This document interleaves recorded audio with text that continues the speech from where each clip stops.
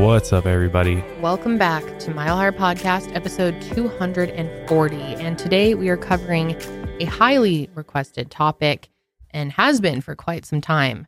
We are finally going to be talking about the Rust shooting incident and the tragic death of cinematographer Halyna Hutchins. A lot of new information has come out recently, and it's also been in the news because there are charges being filed at this point. So we're going to be going over all of it today, at least what we know so far. Ever since this happened, I've been just wondering, I've had so many questions about how this happened. And, initially it was like most of what we were hearing was from Alec Baldwin. At least that's what I was hearing. And, it's like, I never pressed the trigger. The gun just went off. And I'm just like, how does that happen? And so today we're going to be doing a really deep dive on not only the incident, but how this may have happened. And it's not, shooting deaths or props that malfunction and things happen on movie sets actually more often than you would think. There's actually a report that came out from the Associated Press that said between 1990 and 2016, at least 43 people have died on movie sets in the U.S. and more than 150 have been left with life-altering injuries. Obviously, what happens absolutely tragic. There's always that risk when shooting any of these types of movies. So safety is the number one priority, should be for production and crews and things like that. And so it's really crazy to think that even in this day and age, we're still dealing with this tragic situation, unraveling and trying to understand what happened. So we're going to take a look at sort of all the facets of this investigation and try to really hopefully paint a clear picture of, what might have actually went wrong. You said 43 since 1990? Mm-hmm. That is unbelievable and unexcusable. This is so avoidable. I don't get how we haven't really cleaned up the way that, firearms are used. Well, I don't think it's just firearms. It's not just firearms. So that's also like swords and knives. Oh, and so okay. Just and any vehicles, sort of prop vehicle. Yeah. Things like that. So just deaths overall. But I think it comes down to at the helm of these dangerous things that they have to use and explosive charges and things like that, there's a human at the helm of it. And obviously as a human, there's always a room for error. So true. In this particular case, I think we're really trying to figure out, was this just a tragic accident through and through, or was there something more malicious that occurred here? And is there, and clearly based on the investigation and what the district attorney saying and all the investigative authorities are saying, is that they think there's potentially foul play involved, just because we don't really understand how this live round made it onto the set of this movie when it should have never been there in the first place, and then what happened after, how the live round get to the set, and then how to get into the gun that Alec Baldwin ultimately fired and killing Halyna. So this is a just absolutely tragic case. Heartbreaking. I just feel for her family and her husband and her son, because it's just like, it's like the last thing you think would happen. And when you're working on a movie, I'm sure you just assume that everything is safe and the correct people are handling the more dangerous parts of the job, but something went really, really wrong here on the Rust set. So with that being said, this episode of the podcast is brought to you by HelloFresh, Dipsea, and Simply Safe. Also, make sure you check out milehighmerch.com whenever you get a chance. There are still some items up there. We're working on a new collection actually right now, so there'll be some new stuff going up hopefully here in the next couple of months. But let's go ahead and just get right into this. We've got a lot of ground to cover today, beginning by really trying to paint the picture of, Rust. What was this project, and what was, how did this all unfold? So Rust was set to be a low-budget, independent Western film set in 1880s Kansas, starring Alec Baldwin. And the film focused on the fictional story of a 13-year-old boy who accidentally killed a local rancher. After the boy is sentenced to hang, he goes on the run with his outlaw grandfather, Harland Rust, who is played by Alec. And this film was really a passion project for Alec Baldwin. He and director Joel Souza created the story, and Alec would not only serve as the lead actor, but also one of the film's 6 named producers. Here's a clip of Alec Baldwin describing what his responsibilities were as a producer. I am a purely creative producer. My authorities as a producer are casting and script, which are actually married to the role of being a lead actor in a film. So you're not the kind of producer who's looking at the line item of each budget? No. There are basically two types of producers who are really in charge of production. People that raise the money and the people who spend the money. My consultations or approvals were completely about casting and about the script. I don't hire anybody in the crew. Not even the cinematographer, no one? No, but he will apprise me of what he's doing. And he'll say to me, I got Helena Hutchins to be the DP. I said, how do you feel about that? Are you excited? I'm very excited. She's wonderful. And to clear up some misconceptions, many producers are only tied to a film financially, meaning they just put up the money to fund it, and they never even go to the set or do anything like that. It's common to put famous people as producers on movies for marketing purposes, because people will obviously be more interested in seeing that film if there's a big name attached. So basically, they're investments. For example, Drake and Future are two of the many producers of Euphoria, but they really just financially supported the show. Zendaya and Hunter Schafer are also producers, but I highly doubt they have as much involvement in the crew staffing and decisions around stuff like that. So the director of Rust was 48-year-old Joel Souza, and he and Alec had previously worked together on Joel's film Crown Vic. Joel wrote the screenplay and would be directing the film. The assistant director, or as they call it, AD, was Dave Halls, who's been working in the industry since 1996. However, Dave had a bad track record with gun safety and just safety in general. So talking about working with Dave, an assistant camera operator said, quote, a lot of his mentality was just get the shot and get the shot on time. He seemed willing to cut whatever corners were necessary to make that happen. He was actually fired from the movie Freedom's Path after multiple injuries and an unplanned discharge of a gun. In one instance, a 74-year-old actress was supposed to fall to her knees after finding out about the death of another character. An assistant camera operator asked him if they should get a crash pad for safety, but Dave said it was fine to use a furniture pad instead. So then when the actress fell, she fully fell over and hurt herself. In another incident, a crew member fell down during a shot and couldn't get back up. The assistant camera operator had to yell cut himself while a different crew member helped the person up. But the incident that got him fired was the unplanned discharge. And it was his responsibility to make sure the guns were totally empty when filming close-up scenes. But when they were filming one of those scenes, the gun had actually been filled with enough gunpowder to cause a blast. So the gun went off right in the boom operator's face. And luckily in this situation, no one was injured, but the boom operator ran off set. This is just one of the many other complaints that people working with Dave had about him being very lax about safety. So 42-year-old Helena Hutchins was hired by Joel as the cinematographer. Helena was born in Ukraine and graduated from Kyiv National University with a degree in international journalism. She started working in the industry as an investigative journalist for British documentaries in Eastern Europe. In 2015, she graduated from the American Film Institute Conservatory. From there, Helena's list of credits started to grow, and she was named as a rising star by American Cinematographer in 2019. And this was her first time working with Alec Baldwin, and everyone working on Rust absolutely loved her. She was very dedicated, focused, and an upbeat person with a clear vision.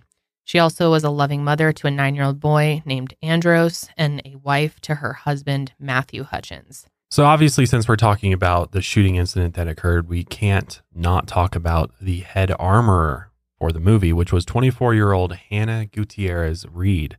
And she had actually started working on the set on September 28th, 2021.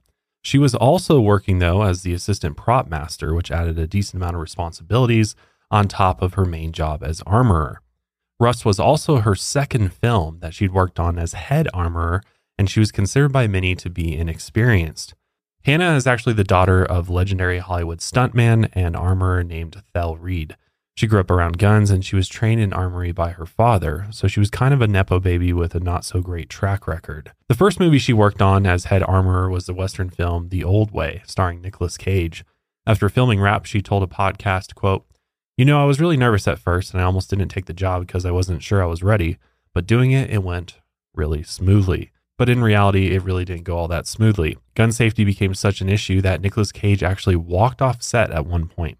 After the second time Hannah fired a gun near the cast and crew without warning, he yelled at her and stormed off the set. During filming, crew members saw Hannah reloading a prop gun on the ground where there were pebbles in the dirt. Then, without checking the gun, she handed it over to an 11-year-old child actress. The crew had to step in and make her check the barrel for any obstructions, which she could have obviously created a very dangerous situation. I mean, I've never heard of somebody who has experience with guns loading your gun on the ground around dirt and like pebbles and rocks. That is just an absolute no-no. It's stupid. I mean, it's the best way to ruin your gun and make it malfunction. So on August 15th, 2021, while Hannah was working on The Old Way, she texted a weapon supplier named Seth Kenny about live rounds. And Seth was providing her with some of the ammo for the film. And she asked him if she could, quote, shoot hot rounds out of a vintage prop rifle. Seth responded and said, WTF is a hot round. And she wrote back saying, like a pretty big load of actual ammunition. And Seth warned her to never shoot live ammo out of prop guns, and she should only use blanks. He wrote, it's a serious mistake, always ends in tears. And in response, she texted back, good to know. I'm still going to shoot mine though. So that tells you a lot about her right away. But anyway, Hannah was very excited to get this job working on Rust. She couldn't believe her luck. 2 days after she was offered the job, she wrote on Facebook, how fucked up is it that life's been so good lately? I can't help but feel like I'm about to fall from grace. Ooh, it's kind of wild. Yeah, that is very eerie. So Seth Kenny, the weapons expert, would provide the guns and some of the ammunition for the film through his company. And he'd actually been the one to recommend Hannah for the job working on Rust. And he'd also serve as the armor mentor, basically giving guidance to Hannah and the movie's prop master. So the prop master was also 24 years old and was pretty green when it comes to the movie industry. Her name was Sarah Zachary, and her job was to bring in any and all props for the movie. So this meant getting the guns, but it was the armorer's job to work with the guns. So she would assist the armorer, but the armorer would be the one loading the guns and giving them to the actors. Both Sarah and Hannah were hired after many other more experienced candidates turned down the job. Many of these candidates had been unavailable due to their schedules, but some of them turned down the job because they were worried about safety. The fact that production wanted the armorer to work as a props assistant was also an issue. It seemed like they were scrambling to hire people. Sarah was hired less than 2 weeks before filming began on the 6th, and Hannah was hired less than a week before filming was set to begin. That's so wild. For such a big job, that has a lot of responsibility and safety requirements to get two green individuals based on recommendations. I guess they really trusted these recommendations, but just, I mean, it's pretty obvious they don't have the experience that you would like for this type of set. So filming for the movie would take place at Bonanza Creek Ranch, a Western-style movie set about 10 miles southwest of Santa Fe, New Mexico. This spot had been used in dozens of Western movies, and filming was set to go from October to early November. Again, this was a film with a budget of only $7 million, so many people in the crew had to double up on roles as a cost-cutting measure. Which, by the way, if you're not familiar with how much typical movies use for budgets, because I wasn't really, I looked it up, this is like way under. The average budget is 50 to 100 million. So yeah, 7 million, much lower. For reference, I pulled Josh and Kendall's favorite movies. Interstellar had a budget of 165 million, and Knocked Up, Kendall's favorite, had a budget of 25. And just for reference, like, you know, Avatar 2 that just came out was 250. So they were obviously above, but 7 million. That's crazy that Knocked Up was 25 million. That's pretty low budget. For, yeah. But I mean, they didn't have any like stunts. And this was when all those guys, all the actors in there, Right. Seth Rogen and everything, were early Jonah on in Hill, their career. Yeah. Jason Segel, Katherine Heigl. Yeah, they were Star-studded cast. They probably that would way cost cheaper more. to do it back then than it would be today. But yeah, that's really wild to think that movie, especially back then, was 25 million. But Rust was 7. I mean, that's a tiny budget. I'm trying to think of another movie that would be like low budget like this. Just for comparison that people might know. Napoleon Dynamite's was 400,000 supposedly. Oh, wow. It makes sense, honestly. God, but that film is iconic. They did an amazing job for such a low budget on that one. Yeah, so for example, like Little Miss Sunshine was $8 million. Annabelle was made on a $6.5 million budget. Wow. That's interesting. That is. And it went on to make $306.5 million worldwide. Because that's the thing with these films. You produce it at such a low cost that the hope is that it becomes a blockbuster hit, and then you make an exorbitant amount of profit on these. And we'll talk about more of who's actually financing these types of films, because there's like an investment opportunity clearly to, you know, make an investment for $7 million and then it turns into $300 million. I mean, that's a nice return.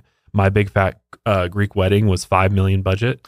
Juno was between 6.5 and 7.5. But none of those movies have a lot of like special effects or action scenes or props. Annabelle, or I guess Saw, the original Saw movie. Ooh, hate those. Has a ton of effects. Was a $1.2 million budget. Damn. When was that made? What year? 2004. Yeah. It's interesting that a lot of horror movies are so like Blair Witch Project's another one that was really, really like $60,000 to make that movie. But I mean, that's like footage off of like a old camcorder basically. But you really don't need huge budgets all the time to, especially if you're just shooting in one location too. Like if you're just shooting in one area, that saves you a ton of money versus going on to all these different locations. The budget has to get increased quite a bit. But $7 million, I think, is like kind of middle of the road for a film like this. Definitely, especially this, you know, was a lot more recent than all the ones we just named are fairly older. Everything about scheduling felt rushed for budget reasons when it comes to Rust. The longer it takes to film something, the more money it costs. So production had an interest in keeping everything moving quickly to save money. But Western films often tend to be very gun heavy, obviously. So it's especially important that production doesn't cut corners with the budget when it comes to armory. It's also just as important to ensure everyone is 100% safe with any guns in general on a film set in any way. And this is never an area where you should cheap out in any case. And you could see these cost-cutting issues arise from the beginning. During pre-production, when crew members constructed the set, there was no on-site medic, which is wild. This is supposed to be an industry standard. So when a crew member's hand was accidentally stabbed with a drill bit, he had to take care of the injury himself, which is just wild. There was also no safety bulletins sent out with daily call sheets, which is also industry standard. However, a spokesperson for the producers said that there were notations on the call sheets that referenced the guns that would be used that day. So now obviously guns are a huge part of this story. So we're going to have a little bit of a gun lesson here. And from my experience with guns, and I took a hunter safety course when I was like 13 or 12 or something like that. And number one thing that they teach you, because I first start, my experience with guns early on was like BB guns. My first gun was like a BB gun, which just shoots little BB pellets. You know, doesn't sound that dangerous, but it can be dangerous if you aim it at a person. Yeah. And so number one safety rule is you never aim any sort of gun, fake, real, whatever, at something you're not ready to kill. Because it doesn't matter what type of gun it is, every single type of gun has the ability to injure somebody or potentially kill them. So you always keep the barrel of the gun pointed down when you're not shooting it, or downrange away from people. You never walk around waving it around like that. And you never put your finger on the trigger until you're ready to pull the trigger at whatever your target is. So you don't just let your finger hang out on there. It should be outside of the trigger at all times. And there's no such thing as an unloaded gun. You have to treat every gun like it's loaded. It's amazing how often these basic safety rules just don't get followed and accidents happen. I mean, there's a lot of gun deaths are accidental gun deaths where people don't know that the gun's loaded, or they assume it's not loaded, and then they do something stupid with it, and then the gun goes off. And guns go off, and it doesn't always have to have a trigger pull for it to go off. So let's talk about the anatomy of a live round here. So at the top, there is the projectile, or the bullet. People commonly refer to the whole cartridge or round as the bullet, but the bullet is actually the object at the top of the round that's fired out of the gun, which is that metal casing that holds all the parts of the round together. It's ejected after the rounds are fired, and the propellant, which is usually gunpowder, explodes when it's ignited or the gun is fired. This force is what propels the bullet out of the gun. The casing's rim provides the gun's extractor with the grip to hold the casing and remove it from the chamber after it's fired. And finally, there's the gun's primer. When this metal primer is struck, it ignites the propellant, causing the explosion that pushes the bullet out. So obviously, live rounds are never supposed to be used in filmmaking. It's obviously way too dangerous to use them. I mean, they don't even use that in oftentimes police training when they use dummy rounds and things like that too, because there's just way too many possibilities where things can go wrong and people can get hurt or killed. But filmmakers still use prop guns to make the film look more realistic. So instead of live bullets, they use dummies or blanks or dum-dums. There's a lot of names for them. Dummy rounds have no primer and no propellant, so they are inert. The projectile attached to the casing is just for show. Basically, the dummies are used to look like real rounds, but they don't fire when the trigger is pulled. There are multiple possible ways to tell if a round is a dummy. The casing is usually marked with a small hole or indentation, or sometimes the casing is crimped. The primer may be punched or coated a different color, and oftentimes there are BBs inside the dummy rounds to show that there's no propellant inside. So when you shake the rounds, it rattles because the little BB's rattling around in there. Now, blank rounds are different from dummy rounds. Blank rounds have a primer and propellant, but they have no projectile. They're used to make the typical gun firing bang sound and look in movies. So when they're fired, no bullet comes out, but it looks like something flew out of the barrel. Blank rounds can still seriously injure and kill, so they need to be handled safely. The paper wadding that keeps the propellant in place can actually injure people if they're fired at close enough range. So in 1984, actor John Eric Hexum was filming a scene in a TV show where his character was supposed to load a cartridge into a handgun. Filming for the scene ended up being delayed, and John Eric tried to make a joke about the delay. He unloaded all but one of the blank rounds in the gun, spun it, and said, "Can you believe this crap?" And then he put the gun to his temple and pulled the trigger. The gun obviously went off, sending the wadding in the blank into his head, which fractured his skull. The quarter-sized piece of bone fragment caused major brain hemorrhaging, and unfortunately this was fatal. This is what took the life of Bruce Lee's son, actor Brandon Lee, on set in the 1993 film The Crow. He was filming a scene involving gunfire when the accident happened. In an earlier scene, someone had fired an improperly made dummy round with an active primer. There was no propellant, but the primer igniting caused enough force to dislodge the bullet in the barrel. The gun was then loaded with blanks, however, nobody realized that a bullet was stuck in the barrel. So when the blank was fired, the propellant explosion caused the stuck bullet to fire and it hit Brandon, and he died tragically at the age of 28. There are some general safety procedures that filmmakers have to follow on set, and this includes checking guns and calling them out as cold or hot before they are handed to an actor. A cold gun basically means that the gun has no charge. It's unloaded or filled with dummy bullets.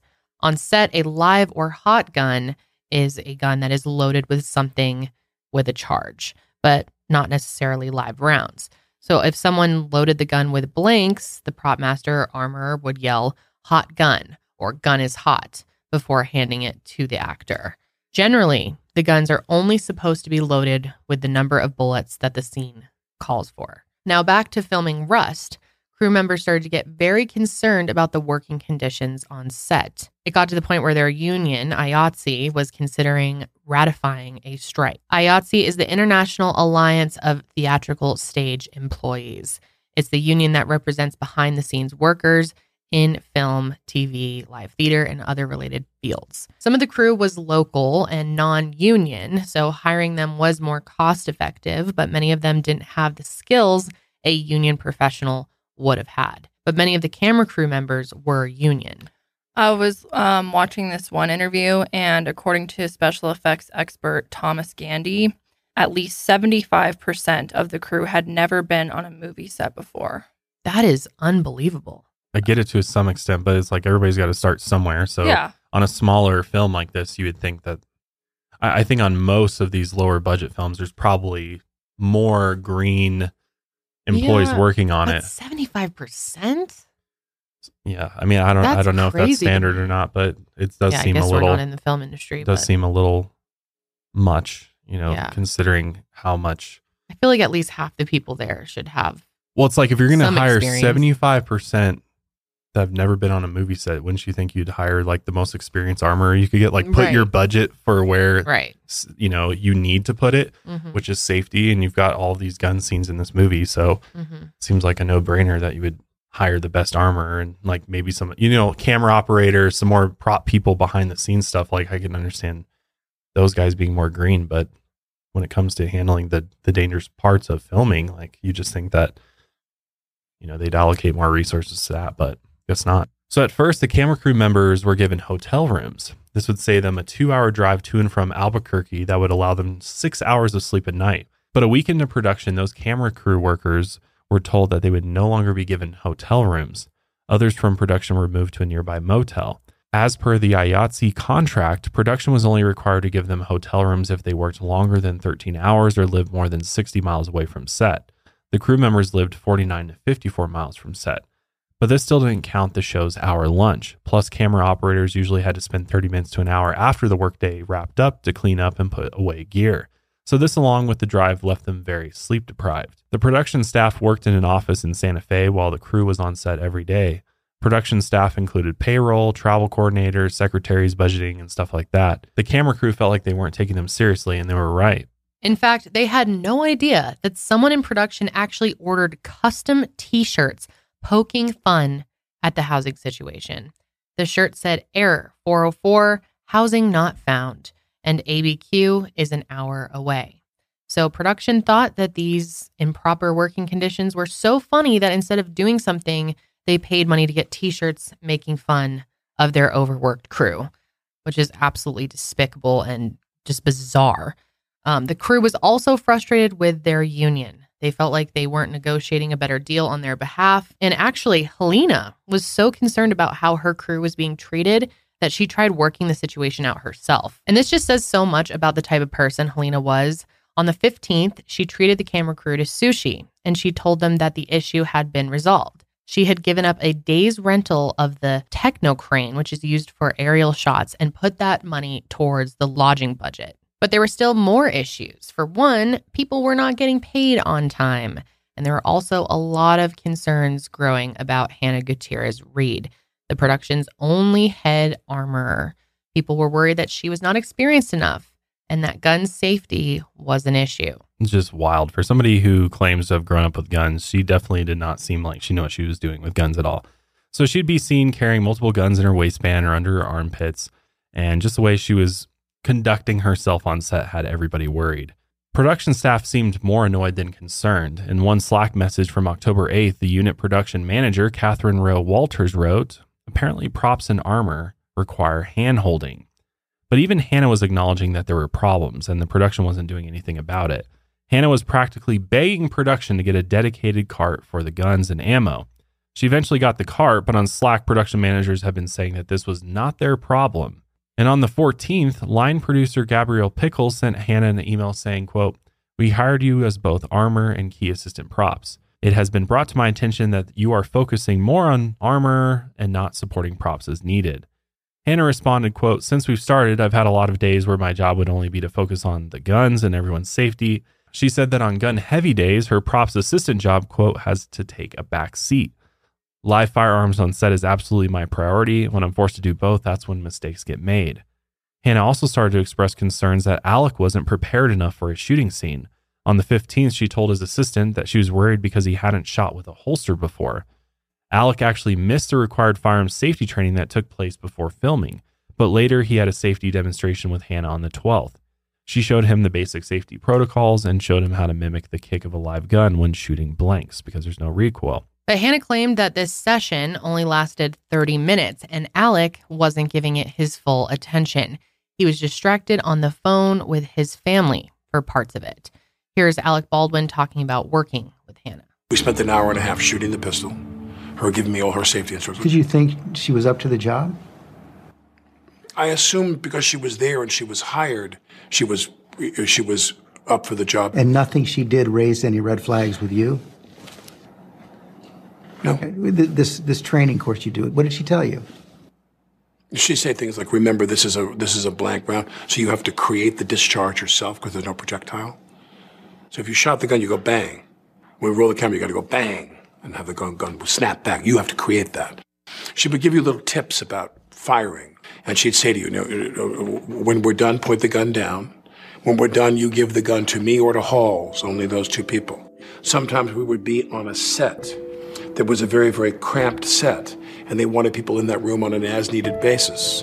If I'm holding the gun and they say cut, I then hand the gun to Halls if she's not there. Yeah, why Halls, not Hannah? Some people have said that only the armorer should be handling No. it. That's inaccurate. Meaning in the protocols of the business, meaning Hannah would to hand me the gun 99% of the time. No, whatever, the preponderance of the time.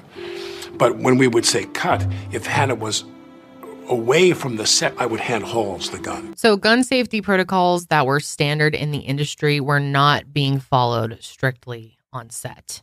And Lane Looper, one of the camera's operators, had complained to the unit production manager about gun safety issues. On the 16th, he texted her saying, "We've now had 3 accidental discharges. This is super unsafe." After having 3 accidental discharges, that's when you'd be like, okay, maybe we need to get a more experienced armorer in here ASAP, because clearly the one we hired is either doesn't know what she's doing or she's just being reckless and careless, which kind of seems like the situation here. But on that day, October 16th, there was an incident where Alex's stunt double accidentally fired 2 rounds from a gun after someone told him it was cold, which means it had no ammunition. A crew member claimed that there were no safety meetings or investigations after this incident. That's a huge issue. Yeah. It's supposed to be a cold gun, yet there's 2 rounds that get fired. She should have been fired for that immediately. Sarah Zachary, the prop master, accidentally shot herself in the foot with a blank that same day. She had been loading the gun while it was pointed at the ground. And according to a crew member who witnessed this incident, the gun went off right in her hands, but she wasn't injured. Seth, the weapons expert, advised Hannah not to tell production about the incident. He told her that accidental discharges were mistakes and happen to everyone. Move on. Hannah responded, "Excuse you, what mistakes do you think I'm making? Will I tell production about what? You think I'm some fucking rat or something? You think I'm running to production to tattle? You have me fucked up, Seth." Serious professionalism here. Yeah. Good God. Wow. So Sarah at least went and self-reported the incident. The whole thing had been really upsetting to many people on set. At one point after Hannah was hired, someone from production reached out to one of the more experienced candidates who'd previously applied for the job, and they practically begged the candidate to replace their current armorer. But he turned them down because he had already accepted another job. So tensions on the set continued to rise, and there were rumblings that IATSE was going to ratify a strike. On the 18th, Alec posted an Instagram video in support of the potential strike. Later, he said that he did not know about any complaints until he heard that some of the camera crew wanted better hotels. In this video, Alec said, quote, "And I want to say to the people in IATSE, you want to go on strike? Go on strike. Because I'll tell you something about the executives. They don't give a fuck about you." Helena, who is also an IATSE member, posted a group photo of the Rust crew and the cast on the 19th. She said they were all standing in solidarity with the IATSE crew. Many crew members believe that the entire armory department should have been fired and replaced after those misfire incidents, but they still kept their jobs even after the crew complained to the assistant director. These crew members said that on a union set, after the first incident like that, those people would have been fired immediately. But these inexperienced non-union people were hired and kept on for budget reasons. And sadly, these and other reckless decisions would end in a fatal tragedy. So that brings us to Thursday, October 21st, 2021. And that was set to be the 12th day of production. And it would already be starting off on the wrong foot because of the events that had happened the night before. Camera operator Lane Looper had emailed his resignation letter that detailed all of the concerns that he had. So around 6 a.m., he and 6 other crew workers walked off set in protest to the working conditions. They were packing up all their equipment when the line producer, Gabrielle Pickle, showed up, and she told them to, quote, work faster, and informed them that they were all fired. And at one point, she threatened to call security, and they were replaced with non-union scabs for the day.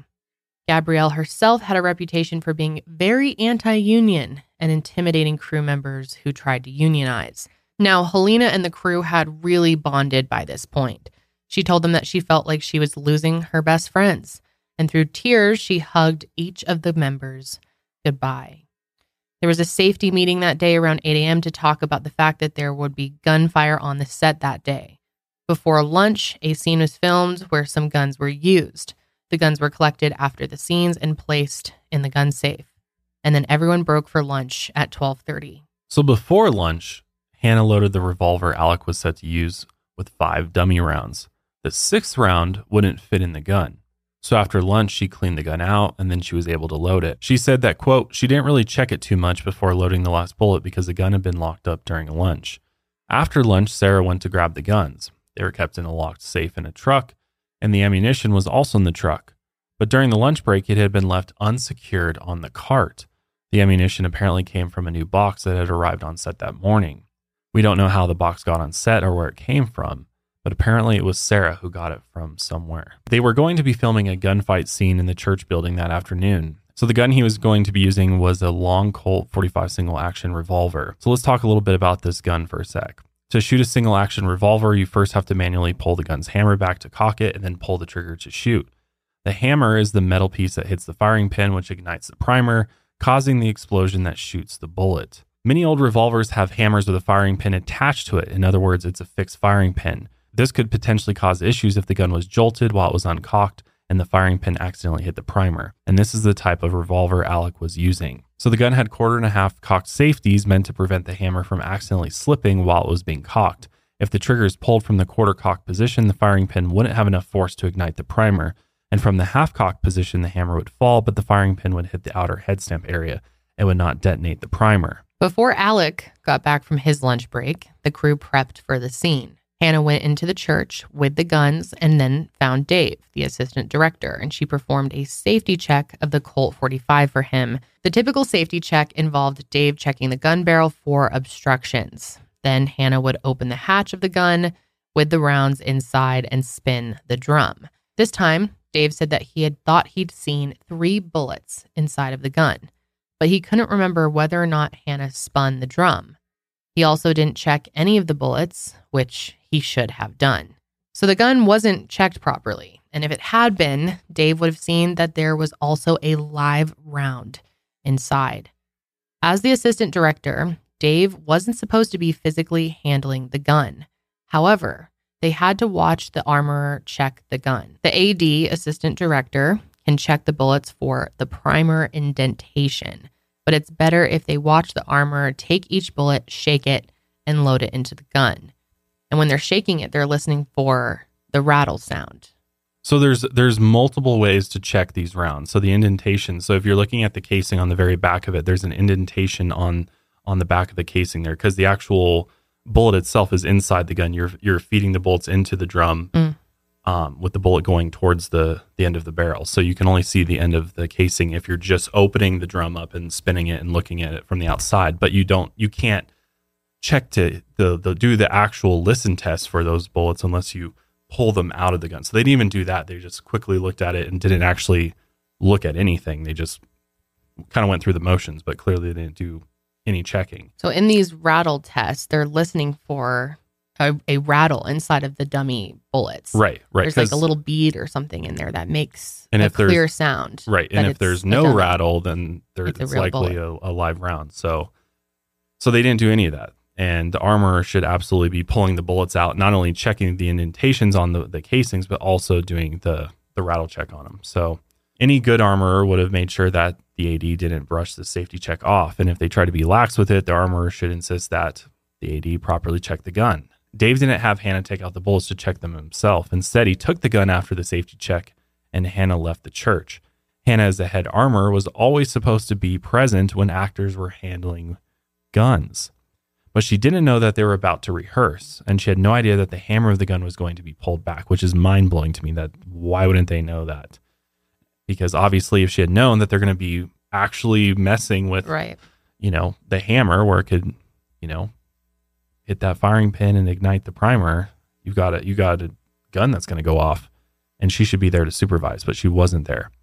As part of the scene, Alec was supposed to quick draw the gun from his side, point it towards the camera, and shoot at 2 off-screen characters. But during the part of the scene they were rehearsing, Alec wasn't supposed to pull the trigger, only cock the hammer. So we actually have a clip from one of the scenes here. So here's part of the script for the scene. So Rust is still, which is Alec Baldwin, hand moving almost unnoticeably, slips a Colt from its holster, which he's about to pull out here. This is a classic think this is called a cross draw, where he's kind of pulling it from inside of his coat here. Boom. There it is. It looked like his finger was on the trigger right there, though, in that scene. But I don't think he was. I think he was kind of like maybe in front of it. Let's see. It's hard to tell. He moves so fast. It does look like it. So, because I mean, obviously, when you're shooting the scene, though, you're gonna have like, is his finger from this angle though? His finger, there's enough room that he could be like pressing it towards the front of it, so he's not actually like has his finger on there, but it's right in front of the trigger. Because it does look like he's about to pull the trigger right there. So this is when off-screen gunfire causes two men to turn around, giving Russ the distraction he needs to strike. Then Colt's exploding, shredding the pew in front of him. The script continues, and Russ hits the floor, rolling under the pews, out the other side. And he keeps moving backwards, and there's just a bunch of gunfire. The filmmakers still had to do blocking for the scene, which this basically means when the actors rehearse their choreography in front of the cameras, everything is properly placed. Alex still wasn't back from lunch at this point, so Dave ran through his blocking for him. He pulled the gun 3 times and did not pull the trigger. Eventually, Alec walked into the church to do the scene, and Dave hands Alec the gun. And before he handed the gun to Alec, he shouted, "Cold gun."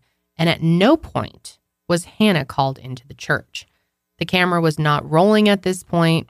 Helena was standing to the left of the camera with director Joel Souza behind her. They were both huddled over a camera that was being controlled by a camera operator. The first time Alec drew the gun from the holster, nothing went wrong. But the second time was a different story. Alec placed his hand on the gun and he said, "So I guess I'm going to take this out, pull it, and go bang." He drew the gun from his side out of its holster. Then he pulled back the hammer while his finger rested on the trigger. Now, we don't know exactly what happened, but the gun went off. And here's Alec's version of events from his ABC interview. And you were rehearsing that scene. Was it an actual rehearsal? There's some disagreement about that, whether it was a formal rehearsal at that time. This is a marking rehearsal where I'm going to show her. She's standing next to the camera. She's like this. You're me. She's got a monitor here. The camera is here filming that way. She takes a monitor that is his monitor, the operator, and turns it toward her. It swivels, and she says to me, "Hold the gun lower. Go to your right. Okay, right there. All right, do that. Now show it a little bit lower." And she's getting me to position the gun. Everything is in her direction. She's guiding me through how she wants me to hold the gun for this angle. And I draw the gun out, and I find a mark. I draw the gun out, I find a cut. And what's really urgent is the gun wasn't meant to be fired in that angle. So if you're shooting directly into the camera lens, you're not aiming. I'm not shooting into the camera lens. I'm shooting just off. Just off. Right, in her direction. I'm holding the gun where she told me to hold it, which ended up being aimed right in below her armpit. It was what I was told. I don't know. This was a completely incidental shot, an angle that may not have ended up in the film at all. But we kept doing this, and so then I said to her, "Now in this scene, I'm going to cock the gun." And I said, "Do you want to see that?" And she said, "Yes." So I take the gun and I start to cock the gun. I'm not going to pull the trigger. I said, "Do you see that?" She goes, "Well, just cheat it down and tilt it down a little bit like that." And I cock the gun. I go, "Can you see that? Can you see that? Can you see that?" And she says, and then I let go of the hammer of the gun and the gun goes off. I let go of the hammer of the gun and the gun goes off. At the moment. The decisive That was the moment the gun went off, yeah. That was the moment the gun went off. So this, what it sounds like, had there not been a live round here, this would have been yet another misfire. Mm-hmm. So I'm like questioning what's wrong with these prop guns that they're just misfiring like this. Like, yeah. So clearly this is a horrific moment. A shot rang out through the church and Helena stumbled backwards and fell into the arms of Serge Svetnoy, head of lighting. Serge quickly helped her to the ground, and when she looked down, she saw blood gushing from her chest. Joel also fell backwards and yelled, "Jesus Christ, what the fuck was that? That burns." And he was clutching his shoulder, which also started pouring blood. And over again, Alex starts saying, "What the fuck was that?" And he places the gun down on one of the wooden church pews and just stared at the 2 crew members in horror. And here is a recreation of the shooting released by the Hutchins family. There's no sound for this, but it's just an animation. There's a little bit, but yeah. Yeah. So camera turns around and showing the crew standing behind the cameras. They're not far from Alec. I would say maybe 6 feet. Mm-hmm. Yeah, this was a really close shot.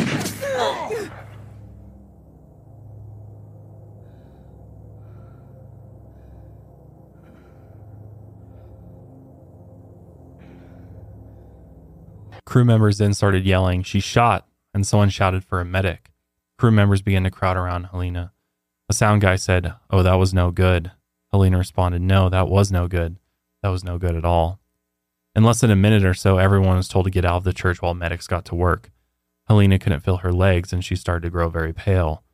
The bullet had gone through her right chest cavity and lung, hit her spinal cord, and then hit Joel in his top right shoulder. Alec was in shock and saying, "Who the hell gave me a live gun?" She ran over to the door and saw Joel on the floor. At first, she thought a special effects popper had gone off. Sarah ran into Hannah outside the church, and she was panicking, and she said that there was no way something was in the gun. She also said something about how this was going to ruin her career. That says so much about her that that's her immediate thought. Oh my God. What the fuck, dude? Dave gave Hannah the gun, and Hannah dumped the rounds out of the gun and gave them to Sarah. She told Sarah to go and check the ammo box. When Sarah came back, she told Hannah that there were some bad ones in there. Hannah thought Sarah meant there were 1 or 2 other live rounds in the box, but Sarah told her that more than half of the rounds in the box labeled dummy rounds were actually live rounds. Hannah apparently thought that she'd loaded the gun with all dummy rounds. The script supervisor, Mamie Mitchell, ran outside and called 911. The time was 1:46 p.m. 13 minutes later, the fire department arrived on scene. Here's a snippet from the 911 call. Santa Fe Fire and EMS, what's the location of the emergency? Bonanza Creek Ranch has had 2 people accidentally shot on a movie set by a prop gun. We need help immediately. Okay. Bonanza Creek Ranch. Come on. Stay on the phone with me. We're going to get some help, okay? Okay. What is your name? Mamie Mitchell. It sounds like somebody else is calling for 2 ambulances. You better make good. Everybody should be. We need some help. Our director and our cameraman, camerawoman has been shot. So was it loaded with a real bullet or one? I cannot tell you that. Okay. We have 2 injuries from a movie gun shot. Okay. We're getting them out there already. Just stay on the phone with me. Thank you. Okay. I just that yelled at me at lunch because asking about revisions. You seen him lean over my table and yell at me? He's supposed to check the guns. He's responsible for what happened in the company. Now, Mamie? No. I'm a script supervisor. How many people were injured? 2 that I know of. I was sitting, we were rehearsing, and it went off, and I ran out. We all ran out. They were doubled over, the AD and the camera woman and the director. They're clearing the road for you to come back. We're back in the town. We're back in the western town. Santa Fe Sheriff's personnel were dispatched to the scene at 1:52 p.m. And when police arrived, they found both Joel and Helena on the floor of the church. A crowd of people were surrounding them. Joel was conscious, talking and moving, but Helena was breathing irregularly. Her eyes were glassy, and she had a fixed stare. There is also footage of the medics working on Helena from the body cam, which we recently watched in the 60 Minutes Australia that just came out. However, their family has been very critical of the sheriff's department for releasing this footage and said that it was re-traumatizing, as I can imagine. So we will not be adding it. She was still moving and could speak, but it was getting harder for her to breathe. Medics tried desperately to save her life, and it's clear that Helena fought her hardest as well. I can't imagine how confused she was in that moment. So an officer found Hannah near the church, and she was very emotional and holding the gun that was used in the shooting. She handed the gun over to the officer, and they escorted her to a squad car. He told her that she was not under arrest, but she was getting very emotional and started hyperventilating, so he would have medics see her. Dave, do you have those rounds I gave you? What? They're on the cart. Are they? I don't know. Well, who would you give them to? I gave them back to you. I'll get them.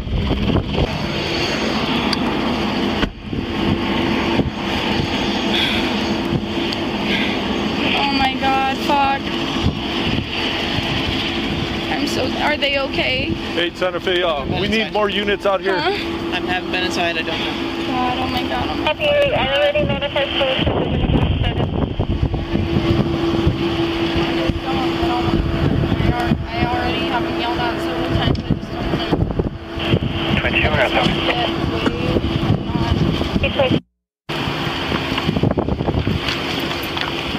don't Are these the rounds here?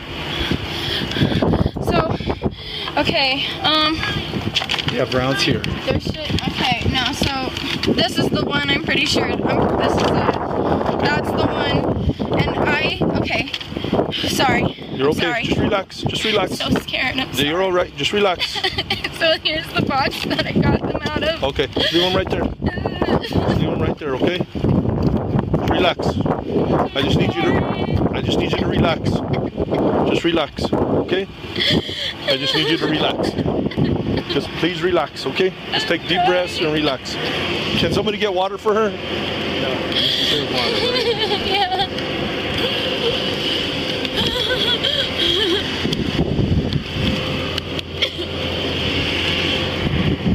I don't understand why the hell they would just have this cart hanging out loosely. It's like craft cart. Yeah, what is this? They've just got this loose cart hanging out with rounds where anybody could walk by and drop live rounds in there and mix it up and in like just a little box. Yeah, it sounds like it's just all scattered, disorganized. I mean, this seems like a total safety hazard. Major shit show. So obviously the crew was pretty stunned by what had just happened, and many people had no idea what was going on at this point, just that there was some sort of misfire, and the severity of the situation was not immediately clear. Alec Baldwin himself said that he didn't even realize it was a live round and not a blank until 45 minutes after the accident. And here's him talking to the police.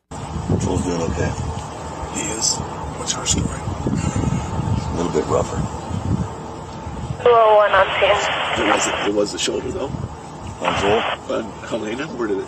So hers appeared to went through her right underarm. Yeah. And the exit point was on her back left shoulder blade. So.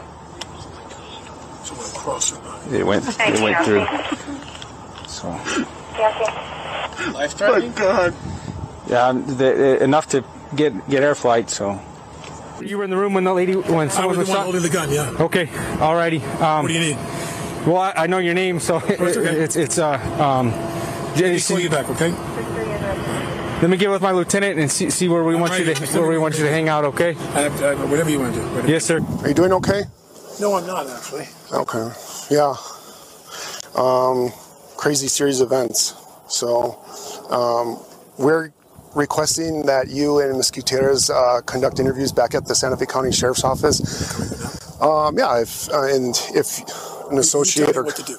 Okay. You tell me what to do. I think we might. I don't know if this is suspected blood or real blood. Oh, this is fake. Fake. Okay. Yeah. This is all theatrical. I'm going to talk. Okay. I'm going to talk to our crime scene technician and see what she'd suggest or would like. And we're going to go talk to Ms. Gutierrez right now because we're going to request the same information. I'm going to ask the armory specialist. She's a little shaken up, so just leave that stuff on, sir. Yeah, leave them on right now. So I'm going to talk to my crime scene tech. Let me know what you want. Okay. I'll wait until you come. All right, sounds good, sir.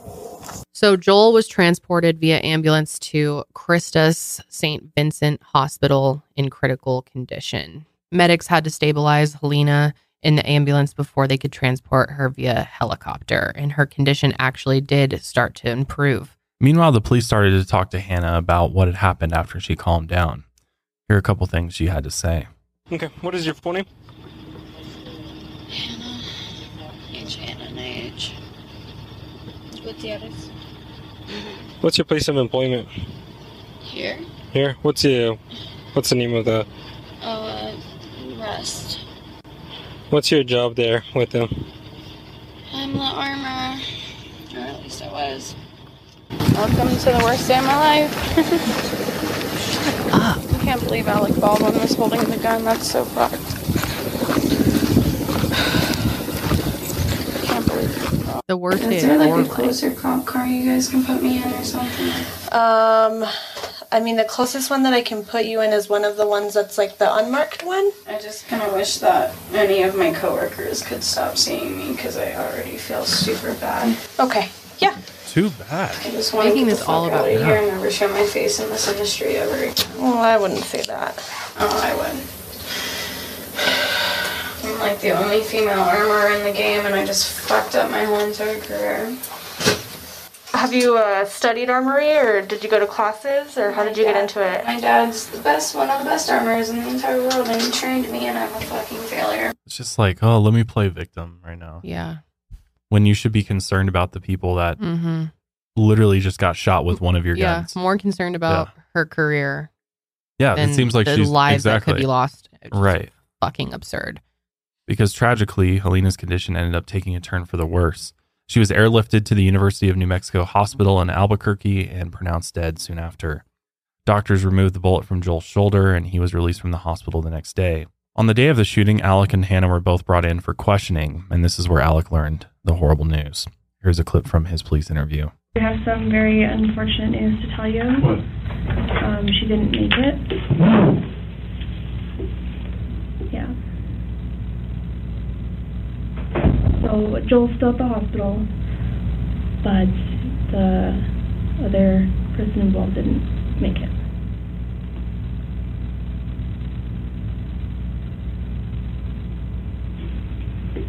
Sorry.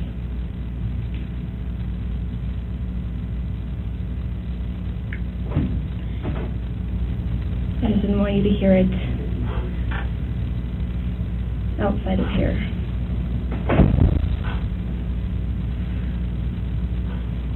Is there something we could do for you? I want to go call my wife. Of course, we could even give you privacy. No, we're going to go. Okay. We're Yeah. going to go. No, that's fine. Can I get you more water or anything? Do you want to give you guys a few minutes in here? I want to go call my wife.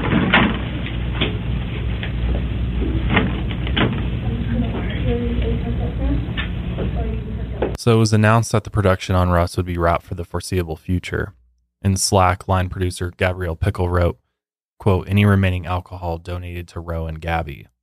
The issue of safety immediately came to the forefront of this tragedy. Many former crew members have come out to say that the working conditions on set were unprofessional and unsafe. And based on the clips from the armor, it sure looks like she definitely lacked professionalism, but honestly seemed like she had no idea what she was doing. However, it's worth mentioning that some cast and crew members have publicly disagreed with this. They say that the set was safe. Rust actor Devin Werkheiser said that he always felt safe working with guns on set, and a crew member said that there was no problem with accommodations either. He drove 75 miles one way to and from the set each day, and it wasn't a problem for him. Alex said that he hadn't heard about any safety concerns on set. The only thing he heard was that the camera crew wanted nicer hotels. If it turned out he did hear about some safety concerns as a producer, this would open him up for liability. We'll play a little clip of Alec talking about some of the concerns that were heard on set. First time I heard that there was any problem with anybody in the crew of the film was when Luber said, well, we have some issues here. When he quit, now, the day before that happened, we wrapped. And he came up to me and he said, thank you for the position you've taken on behalf of IATSE and the union on social media. I said, my pleasure. He said, because we have some issues here. I said, such as? And he said, my men need a better hotel room. There was no mention of safety issues. He didn't say anything about the accidental discharges on set? He didn't say anything about anything. He goes, my men need better hotel rooms. I said, well, we're leaving, we're wrapping. Will you be here tomorrow? He said, yes. Because what I was about to do, which I've done on any number of films and TV projects, was to give more of my salary back to the production to pay for X. And I was about to say to him, let me know what it would be to B&B you guys in a house that's closer to how we can address your problem. I will be happy to contribute to that. The next day they were gone. So you had no sense from anyone on the set that people had been stretched to the point where safety was compromised? No. I never heard one word about that. None. That's really interesting because it's like, it's always hard when it turns into, he said, she said versus thing. Or it's like people in turn, may have had these concerns, but were just kind of thinking it in their heads versus vocally saying it to somebody. And then once, when something happens, of course, everybody comes like, whoa, I was thinking this was unsafe the entire time. Mm-hmm. So, yeah. Because, I believe Alec there that he didn't necessarily know what was going on, but a lot of people say that he, as the producer, he's ultimately responsible though for ensuring that everything is safe. Obviously, this isn't the case, but that's the argument that a lot of people make. But I do find him to be a bit oddly unsympathetic. Mm-hmm. And I don't know if that's because he was told to do that, to not take fault, but, he has said, like, something along the lines of, I don't feel, like, guilt. Mm-hmm. And I don't know.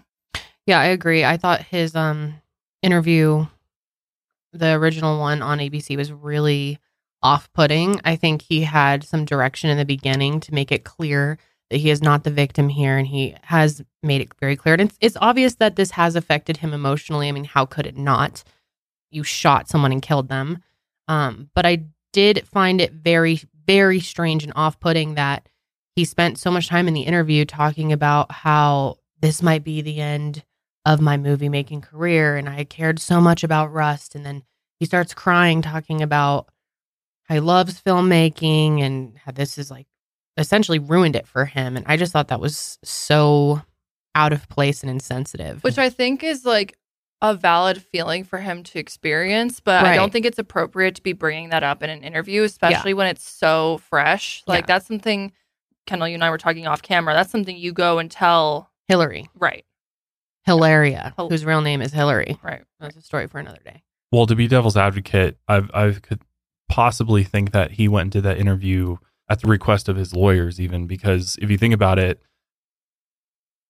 his lawyers probably know there's a possibility that he could be charged with something. So it may be good to get out ahead of it and voice some of these things to the public and to the media before the media, because there's issues with just staying silent, because then the media kind of tells your story for you, so to speak. And when you're this big actor, you're a big name in Hollywood, like I'm just thinking from his defense. I'm not saying that he shouldn't have done the interviews. In fact, I think he should have, and it was the right move. I'm just saying parts of the interviews were distasteful to me because I think he brought up a lot of like, oh, kind of poor me. I don't know if I can ever do filmmaking again. And Rust was something I was passionate about. And then he starts crying, and I just thought it was very strange. He was being asked questions too. So those responses were to questions that George Stephanopoulos said to him. Sorry, what is it? Stephanopoulos? I think it's Stephanopoulos.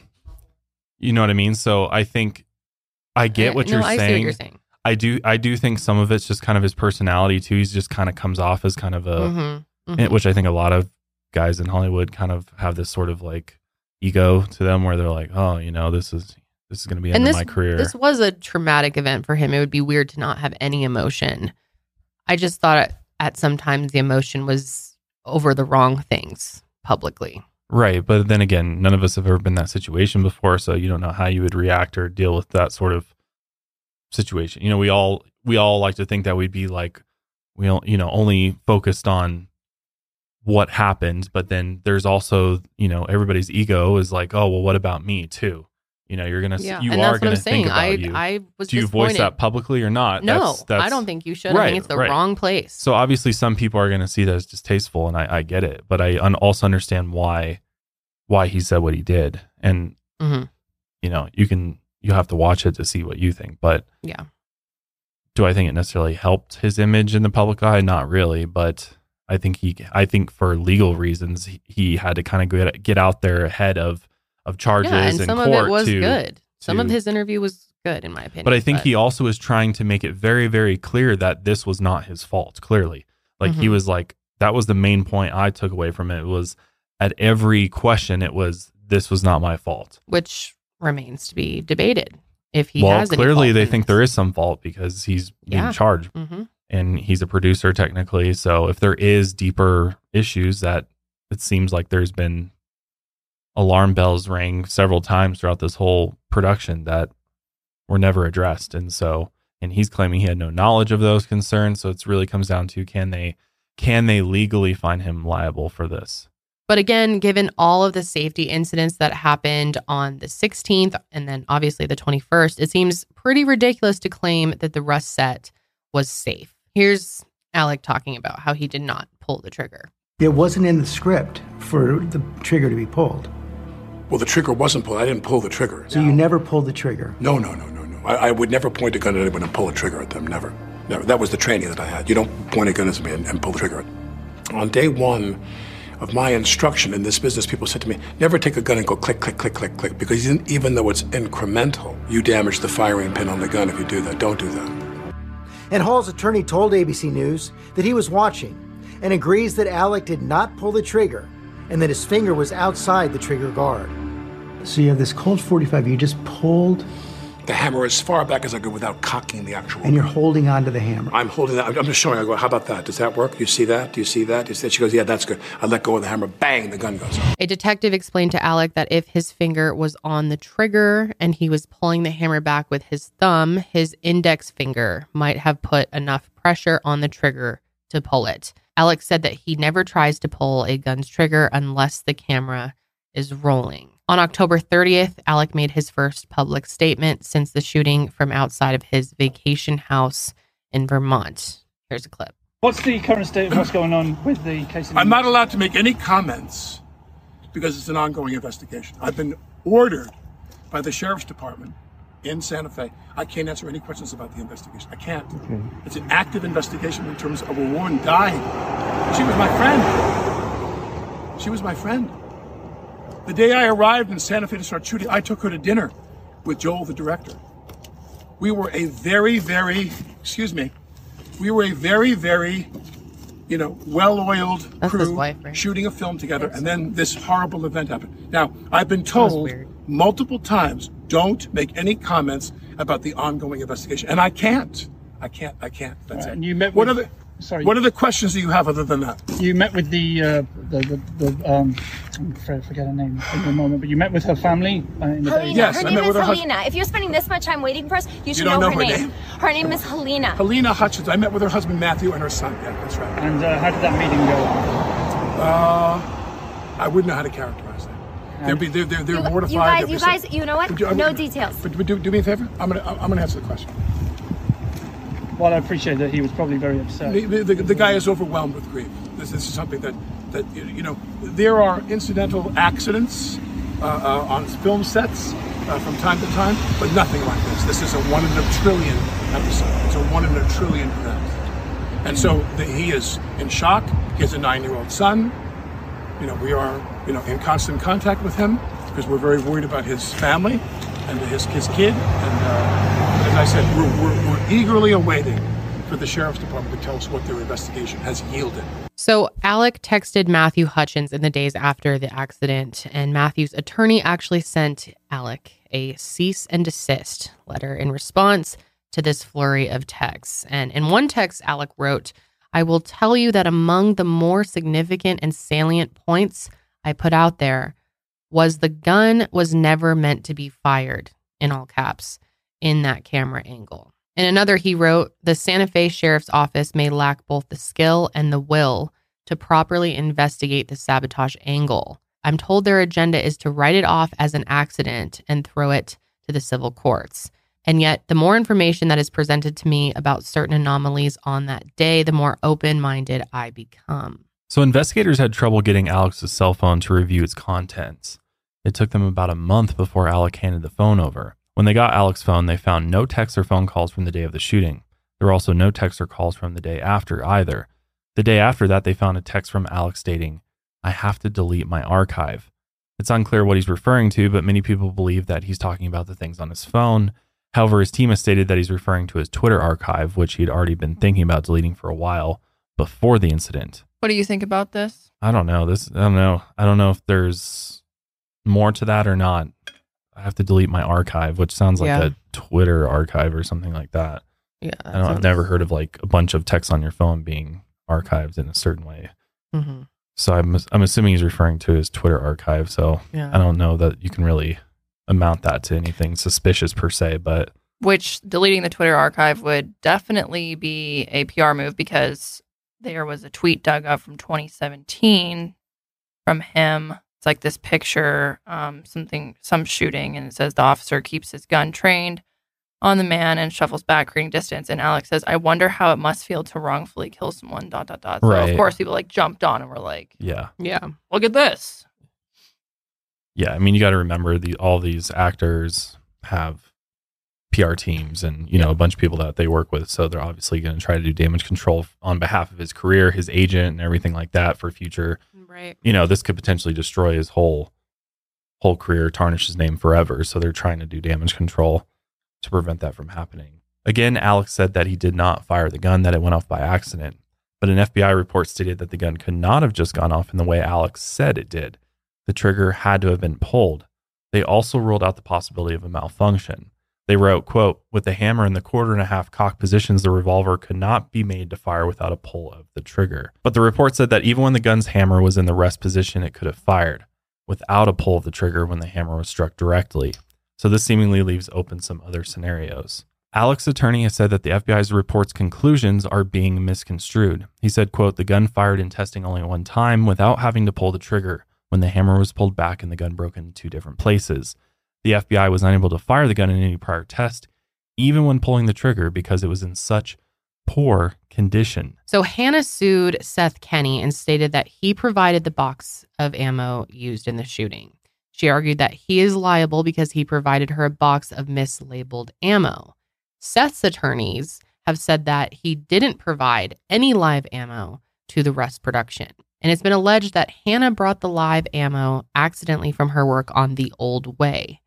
So she accidentally mixed the live rounds in old boxes of dummy ammo and then brought it on the Rust set. And Hannah's attorney has pushed the theory that the incident was the result of sabotage. However, prosecutors have said that so far there is no evidence to point to this theory.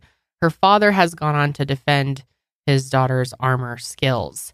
Here's Thel and Hannah's attorney talking about the potential sabotage theory. Are you concerned that Hannah could go to jail? No. The sheriff's department will get to the bottom of this. I'm not worried about that at all. Were you at all concerned about Hannah having to take on the role of armorer and prop assistant? I didn't like it, and she complained about it too. At one time, they should have had her on set. She'd have rechecked that gun. If there was a live round placed there, she would have found it. You have confidence that Hannah would have checked that gun one more time had she been in the church? She knows what to do. Because that's what you would have done. Yeah, she does the job as good as I do now. Sabotage is the most likely probability. Do you believe sabotage was possible on the set? Oh, yeah. A lot of motive there. Somebody wanted to cause a safety incident on set. Nobody wanted anybody to be killed. We've developed evidence of motive for that, why they might have wanted to do that, why Hannah might have been a target. And that's all gone to the sheriff. So we're asking for that to be completed before any decisions are made on charging. I don't know. That sounds like a bunch of bullshit to me. Doesn't sound like they have a very concrete. Who really knows? There could be things we don't know here, but yeah. I mean, it just seems like they're just trying to protect Hannah. Obviously, that's his job. Yeah. I think it's weird that her father says she can do this job as well as me. Clearly, she cannot. No. She even basically admitted in the body cam footage that she couldn't. Mm-hmm. So Thel gave investigators his own theory on where the live rounds came from. He said that he and Seth worked together on another project in August or September, and they did live fire training for actors on a firing range. Seth asked Thel to bring some live rounds in case they ran out of ammo. So Thel brought a can that included live ammo. After the training, Seth took the rounds home. Thel tried multiple times to get the rounds back from Seth, but Seth told them to write it off. The can included .45 caliber rounds, so Thel thinks those rounds might match the rounds found on Rust. But there's a lot of rumors that during the lunch break on the 21st, some crew members took the prop guns out for plinking to kill time, which plinking is just basically target shooting for pleasure, usually with random objects like glass bottles or cans. As the rumor goes, these crew members loaded the guns with live ammo for target practice and then didn't take them out of the gun before filming resumed. However, these rumors have not been confirmed. So as of right now, it's still a mystery as to how the live ammo got on the set, which that to me makes absolutely no sense, because why would they be going out doing target practice with prop guns? That's fucking weird. Makes no sense. Prop guns are not meant to shoot live rounds. Like, that's what I don't understand. Is like, that doesn't make any sense at all. That sounds like a rumor from people that don't know what they're talking about, because I don't see that scenario ever happening. Plus the guns were in a safe supposedly during lunch. So why would you go take the guns that are going to be used in the scenes with the actors out for target practice with live rounds and then put them back in potentially not tell anybody. I don't know. That sounds insane to me.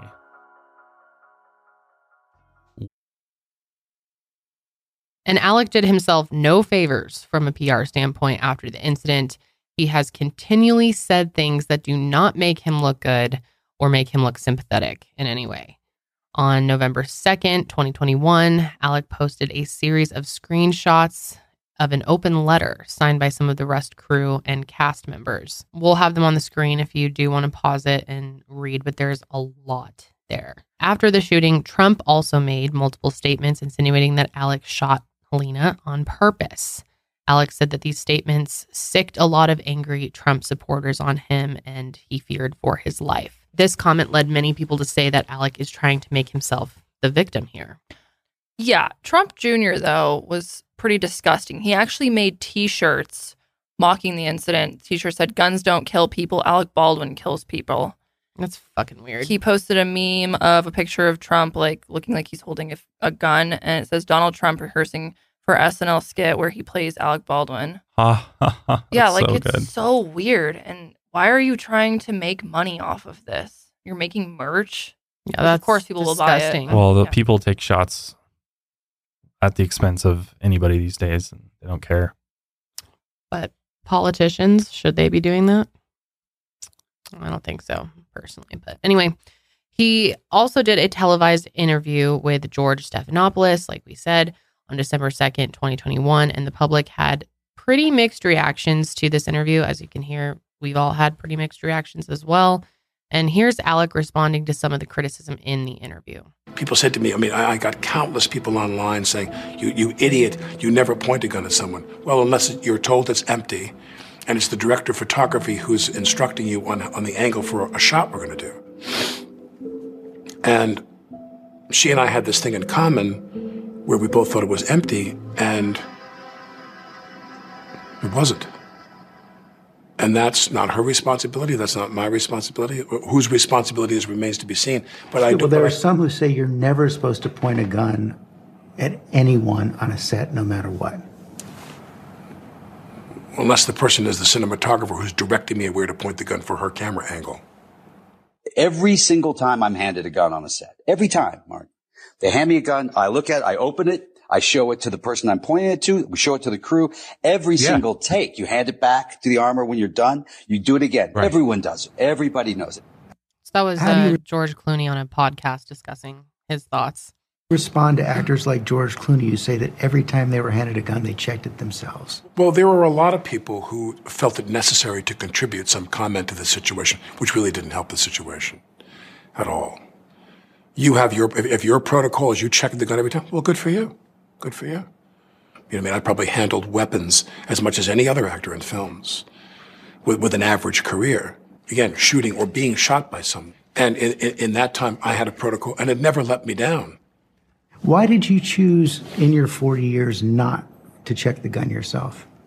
What I was taught by someone years ago was, as I said, if I took a gun and I popped a clip out of a gun or I manipulated the chamber of a gun, they would take the gun away from me and redo it. The prop person said, don't do that, when I was young. And they'd say, one thing you would need to understand is we don't want the actor to be the last line of defense against a catastrophic breach of safety with the gun. My job, they told me, man or woman, my job is to make sure the gun is safe, and then I hand you the gun and I declare the gun safe. The crew's not relying on you to say that it's safe. They're relying on me to say that it's safe. When that person who was charged with that job handed me the weapon, I trusted them, and I never had a problem. So that brings us to what has happened recently. On January 19th, 2023, prosecutors in New Mexico announced that they would be filing felony criminal charges against Alec and Hannah. They were both formally charged with 2 counts of involuntary manslaughter on January 31st, 2023, and both have spoken out through their attorneys about these charges. One of Alec's attorneys has filed a motion to have the special prosecutor on the Rust case dismissed. The special prosecutor is also a New Mexico State House representative, and the attorney has argued that that is unconstitutional. Which just came out like February 7th, so a day before recording this episode. But a spokesperson for the DA's office responded by saying that Alec and his attorneys can use whatever tactics they want to distract from the fact that Halyna Hutchins died because of gross negligence and a reckless disregard for safety on the Rust film set.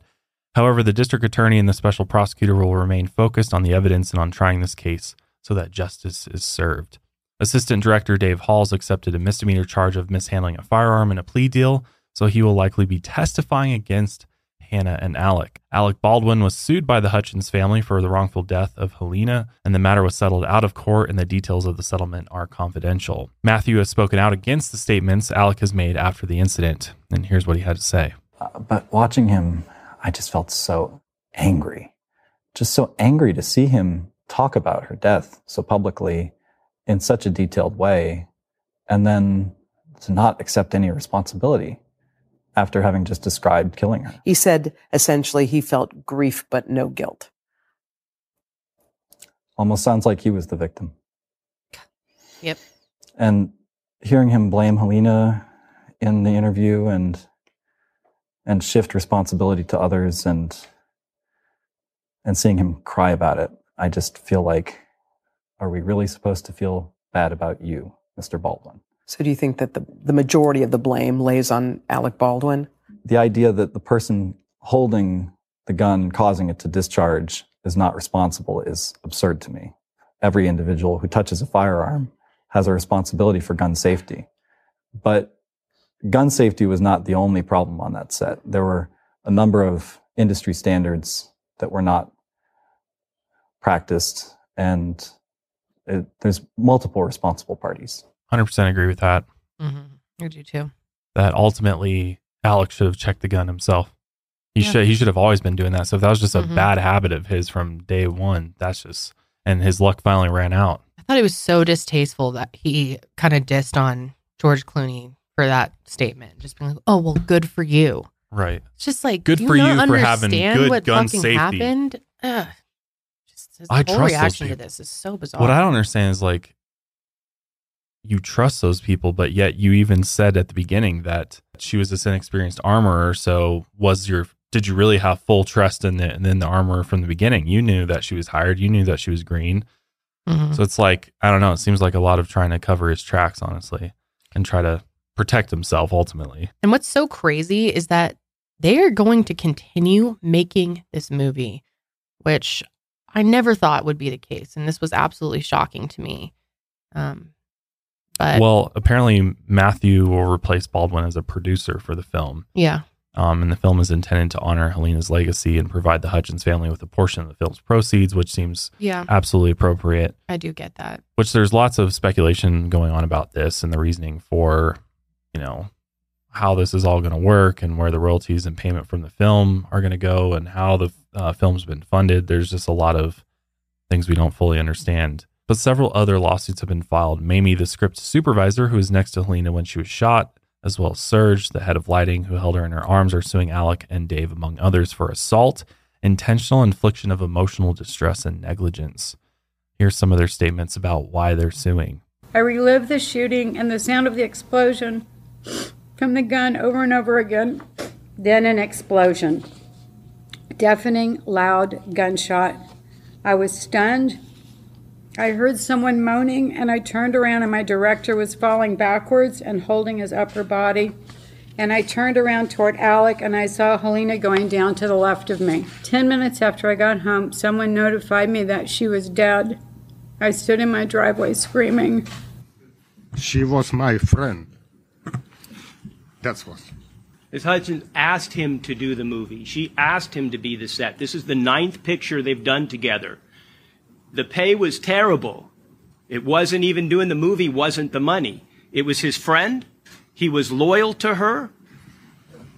I was so concentrated, and I tried to save her life.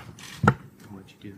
I'm just holding. I spoke with her all the time, this 20, 30 minutes, I don't know. Alec is suing Hannah, Sarah, Seth, and Dave. Dave is countersuing Alec, Hannah, Sarah, and Seth. Hannah is suing Seth and his company, and a key medic on set is suing Dave, Sarah, Hannah, Seth, and Rust Productions, LLC. New Mexico's Occupational Health and Safety Bureau fined the production company their maximum fine, which was $137,000. They found that Hannah was stretched too thin by production, and had she been called into the church, she would have been able to prevent the tragedy. Apparently, the movie will still be made, like we said, and it will star Alec Baldwin still, which is bizarre. Production was set to start up again this past January, and instead of New Mexico, the movie will possibly be filmed in California. And it appears that the decision to continue the production was purely a financial one on part of the investors who already sunk millions of dollars into the project and wanted to see some sort of return on their investment. Helena was laid to rest at the Hollywood Forever Cemetery, and the American Film Institute has created a scholarship for women cinematographers in Helena's name to honor her legacy. Putting aside all sensational aspects of this case, it's important to remember that a talented, dedicated woman needlessly lost her life on October 21st, 2021. Helena Hutchins leaves behind her loving husband and her son, who is now 10 years old. It's also important that changes are made so that this situation never happens again, because this was entirely preventable. Definitely. I was curious what you guys thought about the use of real guns on set, because I know that a lot of times people argue that it makes it more realistic and CGI is expensive and whatnot, but personally, I think it's ridiculous that we're still using real guns on a set. Why do we need to do that? It seems completely unnecessary to me. I mean, I don't know if there's some reason why they want to use CGI real guns. is expensive and you can get a better shot. But do you even need CGI? Can't you create a prop that looks identical to the real thing? They use, so there's prop guns, there's dead guns that don't do anything. That's the thing, that to create those shots though that are realistic, to do it in real life versus CGI is going to be night and day as far as like the way that a lot of these scenes are shot that are real close up like that. Like if you were to do a CGI gunshot versus a real one, it would be I think it'd be pretty obvious. I'm not saying CGI though. I'm saying, can't they create? They do. They have fake guns that don't shoot anything. Why are we not always using those? Because people are like arguing like, oh, well, it makes the actors act better if they're, it's actually something like coming out of it or whatever. But which is true. Yeah, but at the same time, at the expense of someone's life. Yeah, it doesn't seem worth it at all to me. And I can't imagine they can't. Well, they've been doing this for 100+ years. So, and it's safe most of the time.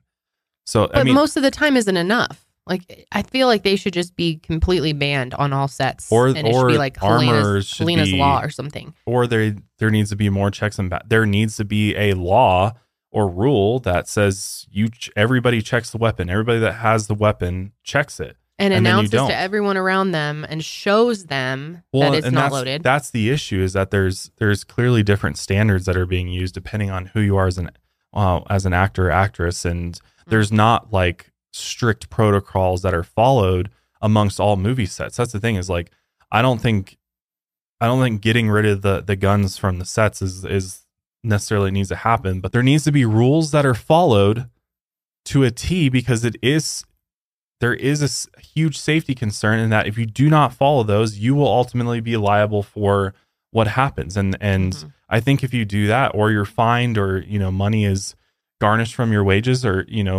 something like that, there needs to be a consequence. It seems like it's just too lax still. Like, it's clearly, especially on productions like this where union workers aren't, running it, and they're cheaping out on a lot of things. I guess what I'm trying to say. Like, they're not following the protocols that the industry set forward because of money or whatever reason it is. And ultimately it comes down to money. I think they cut a lot of corners because of money.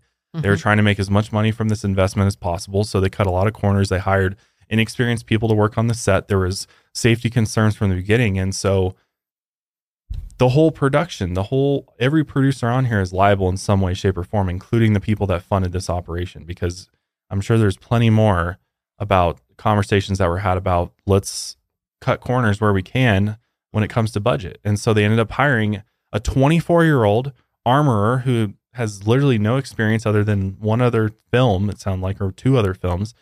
And so they took a huge gamble there. And then if you're going to do that, there should be some, on that particular set, the actors should all be required to check the weapon before aiming. I think Alec Baldwin does have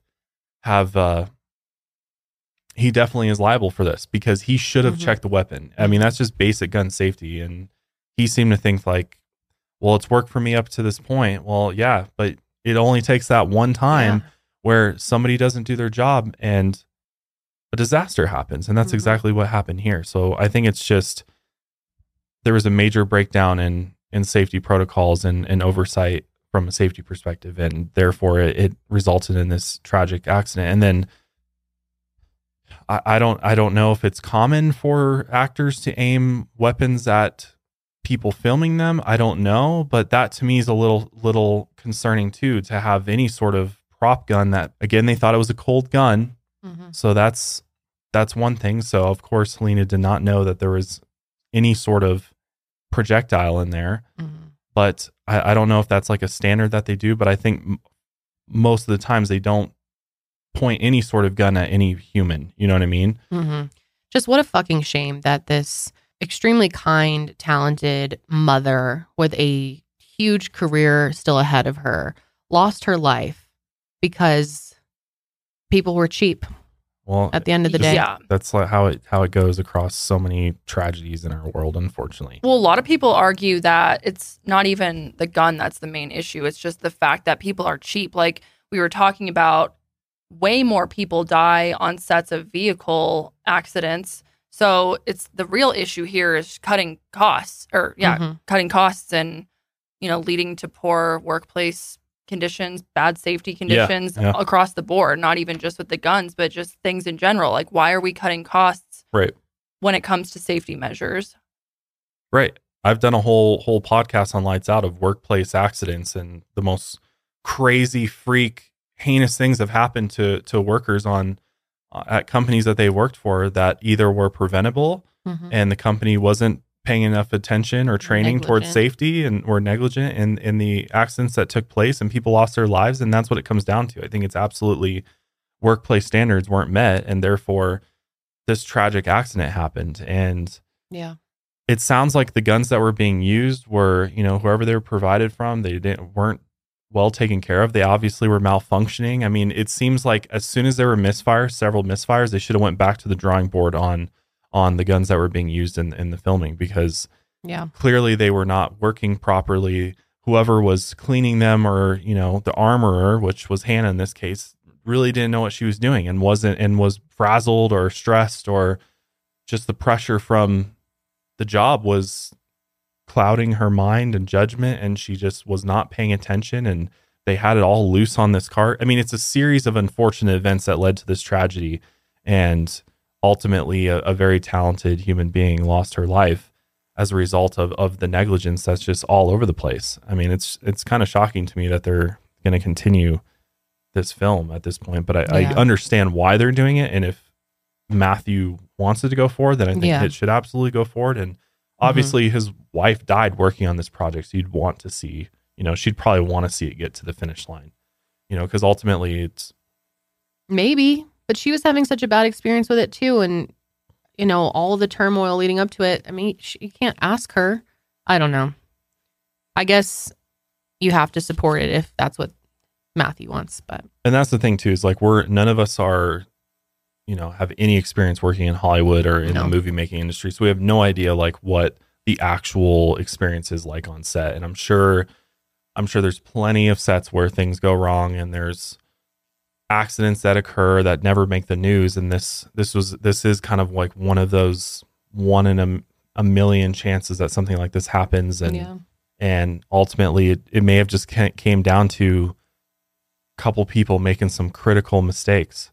Yeah. And I think involuntary manslaughter is appropriate because, I mean, I do think they should be held responsible in some way. Yeah, I'm glad that these charges have been filed. And I didn't expect them to, so. But sabotage, what do you think about sabotage? Do you think there's... Initially, with very little information, I thought that was possible. And I guess it still is. I guess we don't really know. It seems like Alec kind of alluded to that too in his interview, the original one on ABC. But I don't know. I don't know. So according to the law in New Mexico, manslaughter is the unlawful killing of a human being without malice, which in contrast, murder is the killing of another human being through willful, deliberate, and premeditated act. So involuntary, voluntary consists of intentionally killing for which there was mitigating circumstances, which reduces the crime from murder. Involuntary manslaughter, on the other hand, consists of killing that was unintentional, resulting from either recklessness or criminal negligence. I think I see why they charged Hannah and Alec with that. Alec held the gun. Hannah was in charge of the guns. Do you think, first of all, do you think Alec will serve jail time? Well, that's the thing is like based on this, voluntary manslaughter is a 4th degree felony punishable by up to 18 months in prison and up to $5,000 in fines. I think if anybody's going to get jail time, it's going to be Hannah ultimately, because ultimately it was her job. It's her. Yeah. She was paid to keep people safe, and she didn't. And I honestly don't think Alec Baldwin will see jail time. I think he may have to pay fines, and I doubt it as like well. That. But I think, in my opinion, I think he should at least a little. I mean, there definitely should be. Now there's all these civil lawsuits. I think there's going to be a ton of civil penalties for sure, but criminally, I just don't know. I don't know how. They also have to go to court of law. And go to trial and prove that this was involuntary manslaughter. So they'd have to be able to prove that he was acting in a reckless manner and there was criminal negligence to, prove that to a jury beyond reasonable doubt. I don't think they've set a date for the trial yet. Okay. Yeah, it'll be interesting to see this play out. I'm sure it's going to be a long, be some time before it goes to trial, but. Yeah, I'm not finding anything just from a quick search. I wonder if it'll be a big public trial or if cameras will be allowed in or anything like that, the way that we've seen other celebrity trials play out, but I don't know. But like we mentioned earlier in there has been gun-related deaths in Hollywood over the years. It happens from time to time, and obviously this is a 1 in a million situation in the way in which it went down, and it was completely preventable as opposed to other things were more of accidents, just people not realizing a gun's loaded. I just meant like celebrity trials in general, like Johnny Depp, Amber Heard recently. Like, will it be a big thing that people follow? Will there be I feel like this cameras allowed in? Yeah, you never know. Didn't think that was going to be either, but it was. Anyway, that is going to be it for us today, guys. We want to know your thoughts on everything that we discussed. Whether or not you think Alec's responsible, Hannah's responsible, who's responsible the most to you. I think it's whoever brought the live ammo on set, because the live ammo should have never been on set. I'm just saying. Agreed. My last point. But will they ever be able to figure that out? That's the thing, is still they part of an investigation. But if Hannah brought the live ammo on set, and her negligence of not keeping it separate from dummy rounds, putting it in the same container box as dummy rounds, if they're able to prove that she did that, I think she's going to be in trouble, obviously, but she's going to be facing jail time for that probably, because this would have never happened had she not brought those live rounds on set. They shouldn't have been there in the first place. There should have been no live rounds there. So why was there live rounds there? Yeah. Again, we want to know your thoughts, guys. So let us know. Also, be sure to follow us on Spotify. It really does help our show significantly, even if you don't use the platform to consume the podcast. It makes a big difference for us. So we would really appreciate that. Well, we'll be back next week with another episode of the Mile Higher Podcast. And until then, keep taking your mind a mile higher.